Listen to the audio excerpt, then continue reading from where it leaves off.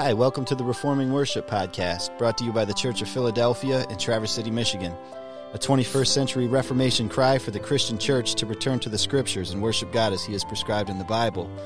I'm Andrew Smitty, your host and content manager, introducing Pastor Caleb Leach, Minister of Word and Sacrament, today for our third installment of our sub-series on the Atonement. Pastor Caleb?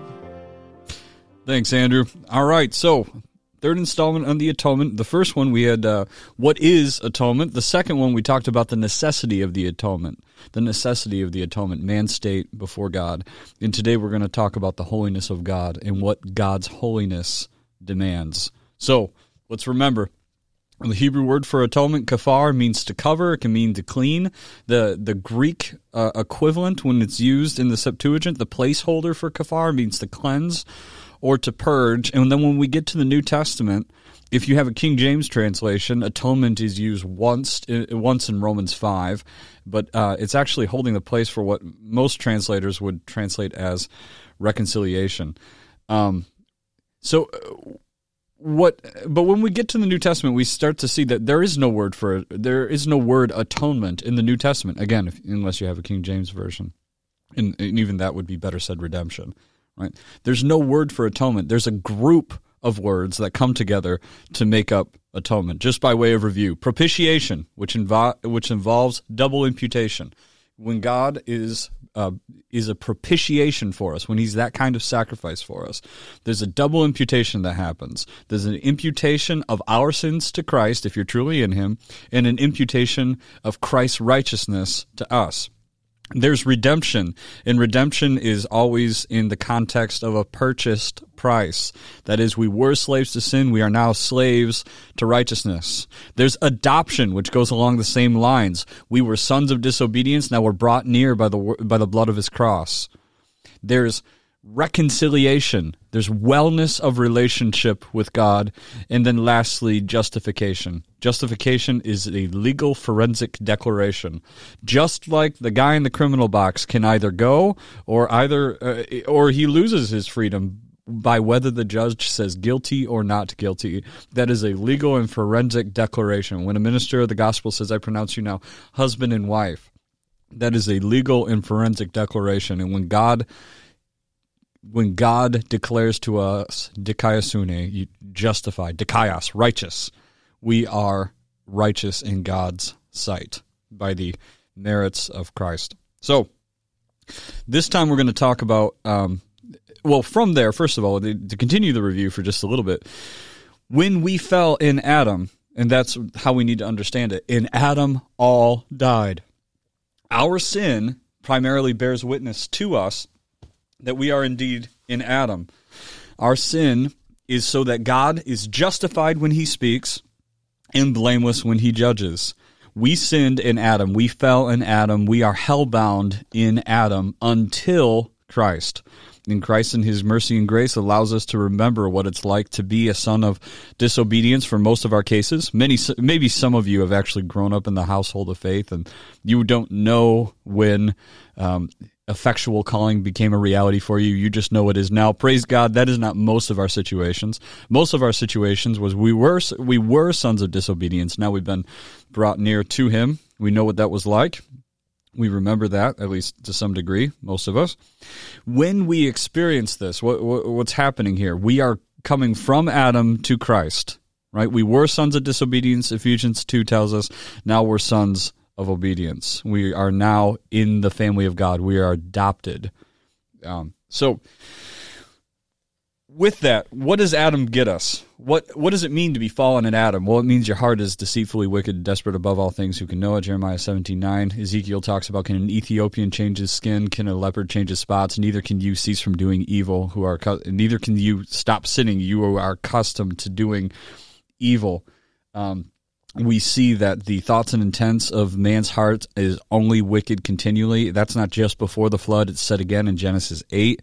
Our state before God is that we are slaves to sin. Jesus said, "He who sins is a slave to sin."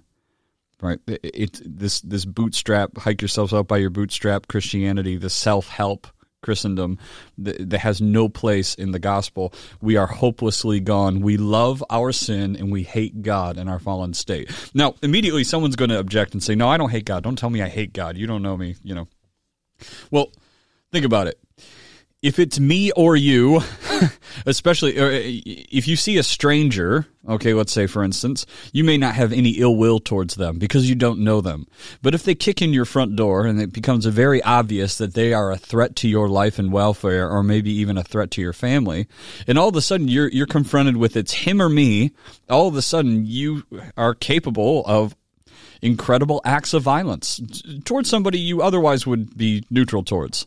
Well, think about it. If God was a man and was about to throw you in hell based on a standard of justice, and it was him or you, what would you do to God? Well, the unbeliever would gladly kill him. The unbeliever would gladly dispatch of a God who would treat them as their sins deserve. So there's the necessity of the atonement. Again, we unpacked that for an entire half hour, which is not all-encompassing, but it gives you a little bit more than we have right this second. Right now, I want to talk to you about the holiness of God. What is the holiness of God? How does the holiness of God interact with our fallen state? Because many of us have this concept that if God wants to forgive us, he can just forgive us. Right? Why not? That's the Muslim's objection to the cross. If God wanted to forgive you, he wouldn't torture his son, he would just forgive you. And that makes carnal sense to a lot of us. It really does. The reality is, God is holy. His holiness demands justice. And if God is just, he will never forgive sin, period. Stay tuned. I'll show you what I mean. Let's talk about this for a second. Number one, let's go to Isaiah 6. In the year that King Uzziah died, I saw the Lord sitting on his throne, high and lifted up, and the train of his robe filled the temple. Above it stood seraphim. Each one had 6 wings. With 2 he covered his face, with 2 he covered his feet, and with 2 he flew. And one cried to another and said, Holy, holy, holy is the Lord of hosts. The whole earth is full of his glory. And the posts of the door were shaken, and the voice of him who cried out, and the house was filled with smoke. And I said, Woe is me, for I am undone, because I am a man of unclean lips. And I dwell in the midst of a people with unclean lips, for my eyes has seen the King, the Lord of hosts. Then one of the seraphim flew to me, having in his hand a live coal, which he had taken from the altar. He touched my mouth with it, and said, Behold, this has touched your lips.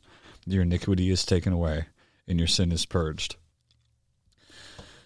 Immediately, this passage, I can't tell you how many times I've just seen this passage used to say, here I am, send me. Remember, the Lord says, who will go for me in the same passage? I've seen tattoos on really rebellious and godless women. Here I am, send me. I remember looking at my Bible. Some of you know I used to be a charismatic and the worst kind of charismatic too. And I mean hyper charismatic. I mean, not good.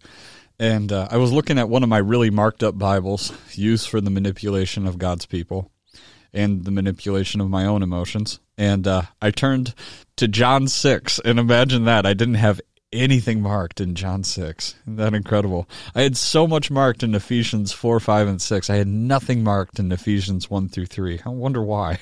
Oh, no. I did have seated with Christ in heavenly places. That's a big name it and claim it verse. But one of the things that just astounded me is when I started to be gripped by the holiness of God. In Isaiah 6, I had nothing underlined except verse 8. Here I am, send me. Let's talk about the holiness of God for a second. In the year that King Uzziah died, King Uzziah was an incredibly godly man until he wasn't. He decided that that king wasn't enough. He was going to be a priest, and he was going to go into the Holy of Holies. He was struck with leprosy. This is an all-time low for Israel. But in the year King Uzziah died, I saw the Lord sitting on his throne. Now that right there is just so frustrating to me. Honestly, I feel my hackles going up. I can't even tell people that in the year the Trump administration ended, Jesus is still on his throne. But goodness, in the year King Uzziah died, the Lord is seated on his throne, untouched. He is high and lifted up. And I would argue for the Septuagint's rendering of this, and we can have a food fight with anybody who wants to take me up on that. Hey, listen, reformingworship@gmail.com. Call me for a debate if you'd like. Or if you just want to talk about differences in doctrine in private, that's okay too. I'll buy coffee the first time. But the train of his robe filled the temple. There was a reason that the train of his robe may be a Hebrew idiom or something, but the Greek translation says, "in his glory filled the temple." Right? The train of his robe could be a symbol of his presence, a symbol of his glory. It certainly would be an anecdotal way to talk about something as intangible as his glory. Above it stood seraphim. Now, that's interesting. Seraph means snake. Seraph is often used for snakes or for dragons, right? Now, the word in Genesis that's talking about the serpent, that can just be snake. But when you start talking about a seraph, you're talking about a dragon. Then you can use check out the last Solus Christus Bible study. We talked about that and how this seraph just meaning like a garter snake hanging from a tree doesn't really work. Paul calls him the serpent of old, right? So above it stood a seraphim. Each one had 6 wings. This is an unfallen dragon, right? In im, at the end of a Hebrew word, it just makes it plural, right? Each one had 6 wings. With 2 he covered his face, with 2 he covered his feet, and with 2 he flew. Think about this for a second. Fish are created to survive in water, a completely different atmospheric condition than I have. I'm created to survive in air. You wouldn't know it with the mask mandates, but I am. All right? We are. There's an attempt at gentle humor. I know feelings are sensitive there. We are created to survive on the earth in atmospheric conditions of air, right? These seraphim are created to survive in the presence of God, in which they had 6 wings. Number 1, they never touch the ground, it doesn't seem. They fly. Because where God is seated, that ground is holy. Remember what he told Moses in the burning bush. Take off your sandals because the ground you're standing on is holy ground. And it's holy because God is touching it. With 2 he covered his feet.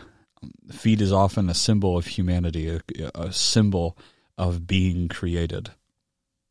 And with 2 he covered his face. The idea of having an unveiled face before the presence of God. It's unthinkable even to an unfallen creature.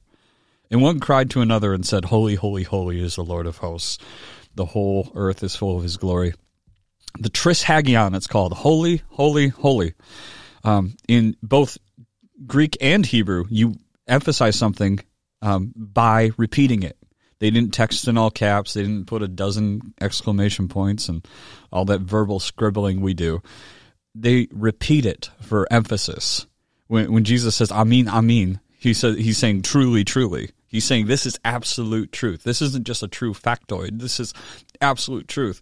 But when they're saying, "Holy, holy, holy," they're saying that he is the embodiment of holy. Christ is the embodiment of holy. God is the embodiment of holiness. Everything he is holy. Holy, holy, holy is the Lord of hosts. Now that Lord, you see it there? Capital L, capital O, capital R, capital D, if you have your Bibles open. That's the word Yahweh. That's how the English tells us that's the word for Yahweh. Adonai in Isaiah 6:1.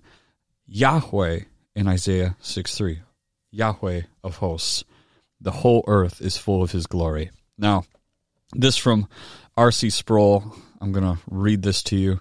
He doesn't even define holiness in his book, The Holiness of God. Doesn't even define it till chapter 3. Now listen to this. "I wish I could postpone the task even further. The difficulties involved in defining holiness are vast. There is so much to holiness and is so foreign to us that the task seems almost impossible. In a very real sense, the word holy is a foreign word. But even when we run up against foreign words, we hope that a foreign language dictionary can rescue us by providing a clear translation. The problem we face, however, is that the word holy is foreign to all languages. No dictionary is adequate for the task. The problem with definitions is made more difficult by the fact that in the Bible, the word holy is used in more than one way. In a sense, the Bible uses holy in a way that is very closely related to God's goodness. It has been customarily to define holy as purity, free from every stain, holy, perfect, and immaculate in every detail. Purity is the first word most of us think when we hear the word holy. To be sure, the Bible does use the word in that way, but the idea of purity or of moral perfection is at best a secondary meaning of the term in the Bible. When the seraphim sang their song, they were saying far more than that God was purity, purity, purity. The primary meaning of holy is separate. It comes from the ancient word that means to cut or to separate. By the way, that ancient word, that triliteral root is covenant, to cut. Check out Herman Vicius, chapter 2, I think it is. It's in the first 3 chapters of Herman Vicius, The Economy of the Covenant. He actually makes that case. Some scholars do disagree on that, and all of them know Hebrew better than I do, but I'm siding with Vicius, and you can do your own research. It comes from an ancient word that means to cut, back to R.C. Sproul's quote, or to separate. To translate this basic meaning into contemporary language would be to use the phrase to cut apart. Perhaps even more accurately would be the phrase, a cut above something. When we find a garment or another piece of merchandise that is outstanding and that is of superior excellence, we use the expression, that is a cut above the rest. God's holiness is more than just separateness. His holiness is also transcendent. The word transcendence means literally to climb across. It is defined as exceeding usual limits. To transcend is to rise above something, to go above and beyond a certain limit. When we speak of the transcendence of God, we are talking about that sense in which God is above and beyond us. Transcendence describes his supreme and absolute greatness. The word is used to describe God's relationship to the world. He is higher than the world. He has absolute power over the world. The world has no power over him. Transcendence describes God in his consuming majesty, his exalted loftiness. It points to the infinite distance. Listen to this. It points to the infinite distance that separates him from every creature. He is an infinite cut above everything else. End quote. The holiness of God. If you haven't read it yet, please read it. Holy, holy, holy is the Lord of hosts. The seraphim are crying. The whole earth is full of his glory. In the charismatic movement, we made a whole bunch of nonsense about the word glory. That Lord, show us your glory. Oh, man, glory. The glory's coming down today. Just blasphemy, really. Glory is when his holiness is revealed. When God reveals himself in a way that actually discloses who he is, that's glory. If you're in a biblical church, which means you're called to worship, you have a confession of sins before you ever open your mouth to sing praises or to hear the word of God, and that's consummated in the Lord's table for all those who are baptized, holding to the scriptural inerrancy and can have a good and biblical gospel in whatever capacity they can understand that. And then you're sent out with the name of the Lord on your head in the benediction. If you don't worship God in that way, run. But if you're part of a biblical church, when the minister of the gospel reads the word of God and you hear those words at the end, these are the words of the living and the triune God, or so ends the reading of the word of the Lord, or the grass withers and the flower fades, or however your minister closes it up, and your resounding response, at least historically, is or should be, praise be to God. You have the glory of God. You heard the glory of God. You're about to partake of the glory of God. Verse 4, and the posts of the doors were shaken by the voice of him who cried out, and the house was filled with smoke. And I said, woe is me, for I am undone. That is the only rational response to encountering holiness, is woe is me, I am undone, because I am a man of unclean lips, and I dwell in the midst of a people of unclean lips. My eyes have seen the King, Yahweh of hosts. Isaiah wasn't saying that he was cracking dirty jokes at work, or that he lies sometimes or cheated on a test or something. What he's saying is, for 5 chapters, I've preached about God, I've prophesied in his name, but now I've beheld him. Kind of like Job, who didn't sin in anything he said, except he covers his mouth, he puts his hand over his mouth in Job 42. He spoke of things which he did not know. When he came in contact with the thrice Holy One of Israel, he's undone. Now, think about that for a second. Peter got the idea too. Even Christ in his incarnation, when there was no beauty that we should desire him, Isaiah 53:1. Right, the first miracle where the disciples are bringing in the nets and they're absolutely full of fish, the first miracle concerning fish is what I'm saying. Peter has a completely different reaction than the rest. Peter says, when Simon Peter saw that, he fell down at Jesus' feet saying, "Go away from me, Lord, for I am a sinful man." Go away from me, Kurios. Kurios is the placeholder for Yahweh in the Greek translation of the Old Testament. He's professing him to be very God, a very God. And he said, "Get away from me, for I am a sinful man." Peter got it. Peter understood it. John, who was, I don't think anybody could dispute, Jesus' best friend when he was here on earth. John, who was, for all we know, dragging in the fish when Peter had this realization. John says, "I was caught up in the Spirit on the Lord's day, and I heard behind me a loud voice as of a trumpet." I'm reading out of Revelation 1. Now I'm in verse 11. "Saying, I am the Alpha and the Omega, the first and the last. And what you see, write in a book and send it to the 7 churches which are in Asia, in Ephesus and Smyrna, in Pergamos, in Thyatira, and Sardis, and Philadelphia, and Laodicea." Then I turned to see the voice that spoke to me, and having turned I saw 7 golden lampstands. And in the midst of the 7 lampstands, one like the Son of Man, clothed with a garment down to the feet, and girded about the chest with a golden band. His head and hair were white like wool, as white as snow, and his feet were like a flame of fire. His feet were like fine brass, and as if refined in a furnace, and his voice as the sound of many waters. He had in his right hand 7 stars. Out of his mouth went a sharp 2-edged sword, and his countenance was like the sun shining in its strength. Here's John now. Listen to what John does. "And when I saw him, I fell at his feet as though I was a dead man." Right? I fell at his feet as though dead. But he laid his right hand on me and said to me, "Do not be afraid. I am the first. I am the last. I am he who lives and was dead. And behold, I am alive forevermore. Amen. And I have the keys of Hades and of death." The only rational response to the holiness of God is to become undone. Which is why I really hate speculation about heaven.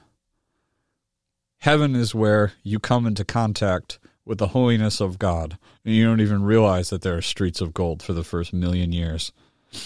Heaven is where you realize you're in the presence of God, and church is finally perfected, where Christ is no longer just there spiritually, but he's there physically, where the Holy Spirit inside you has finally drawn you to your destination, the Father through the Son, and it starts a worship service that never ends.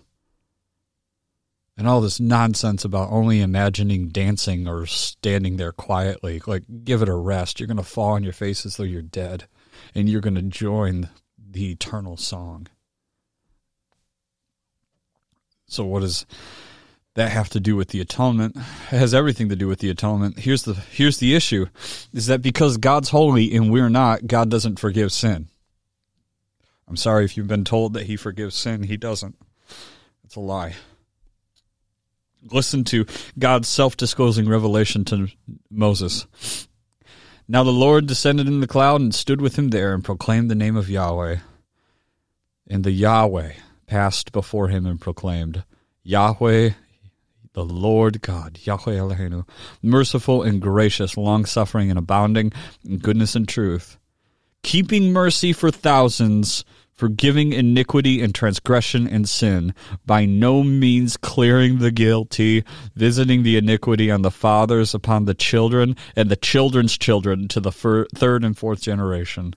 So Moses made haste and bowed his head toward the earth and worshipped. You get it? Isaiah, Job, Peter, John, Moses, you come into the presence of God and you're undone. Keeping mercy for thousands, forgiving iniquity, transgressions, and sin. By no means clearing the guilty. Well, then the thinking person, okay, there's a stream of romanticism going through the church, and I don't mean that romanticism as in the classical sense of like romance being of high courage and great endurance and unspeakable bravery. I'm talking about romanticism as in romantic thinking, there to satiate the emotions. And you should hate that. This whole idea of, oh, wow, that's so sweet. He's going to keep mercy in thousands, forgiving iniquity, transgression, and sin. You know, someone's going to find that somewhere, and someone's going to find that somewhere written down or engraved somewhere, and they're just going to put it up on their wall or make a bumper sticker or something. But look at this. By no means clearing the guilty. The thinking person has to reconcile this passage before they can make it a refrigerator magnet. Now, if you have a refrigerator magnet with this verse and you've reconciled it, God bless you. Just explain it to your children and teach people. Keeping mercy for thousands, by no means clearing the guilty. Who's he going to be merciful to? Who is he going to be gracious to? Who is he going to forgive if he will by no means clear the guilty? Proverbs 17:15, he who justifies the wicked and he who condemns the righteous, both of them alike are an abomination to the Lord. If you've heard Paul Washer speak once, you've heard this passage twice. But he brings it up, and it's good and proper that he does, and how he explains it, it's beautiful. This idea that God is so loving that he's happy to forgive you of your sin if you'll just confess it to him. That would make him an abomination, wouldn't it? Justifying the wicked or condemning the righteous, both of them alike are an abomination to the Lord. Taking a righteous man and throwing him in hell, or taking a sinner like you and placing him in heaven as forgiven, would both alike be an abomination to God. Nevertheless, we're supposed to glory in God's righteousness. Thus says the Lord, let not the wise man boast of his wisdom. If you are wise, praise the Lord for that, but boast not. And let not the mighty man boast in his might. Let not the rich man boast in his riches. But let him who boasts boast of this, that he understands and knows me, that I am Yahweh, who exercises. Stop right there. If you don't have your Bible open, just tell me. Give me 5 attributes of God. Just give me a couple. Just give me anything. Think about it to yourself. Be honest with yourself. What do you expect this text to say? That I am the Lord who exercises loving kindness. We're good with that. Justice. Scary. Righteousness, scarier than that. Righteousness on the earth, for I delight in these things, declares the Lord. Here we have a truncated version of God's self-disclosure in Exodus. Loving kindness, which is his covenant chesed, right? That's speaking of God's kindness towards his covenant people. Great. Mercy, forgiveness, cool. Then justice. What does justice mean for you? In righteousness on the earth. Think about this. Genesis 18. When Abraham is learning how to intercede, he asks, will the just judge of the earth not do right? God's disposition towards his people is faithfulness. His disposition towards his people is love and kindness and mercy and grace and forgiveness. But his disposition towards the world is as the just judge. Now, what would you think of a judge that let criminals go free? Would you think he was merciful, loving, kind, abounding in mercy and truth? Or would you think he was crooked? Would you clamor for that judge's dismissal? God will not violate his holiness in forgiving scum like you and me. He won't. So how do we reconcile these things? We reconcile them through the cross. Romans 3:25. Whom God set forth as a propitiation, the cross of Christ, by his blood. Remember, propitiation, what's that mean? Propitiation, that means a removal of God's wrath. What does that embody? Christ takes our sin, right? Our sin is imputed to Christ, and his righteousness is imputed to us. God sets forth his propitiation by his blood through faith. That's the instrumentation. Instrumentation is faith to demonstrate his righteousness.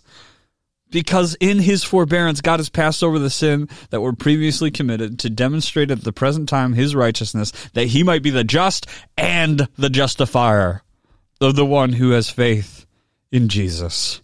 Where is boasting then? It is excluded. Hear that. Propitiation by Christ's blood through faith.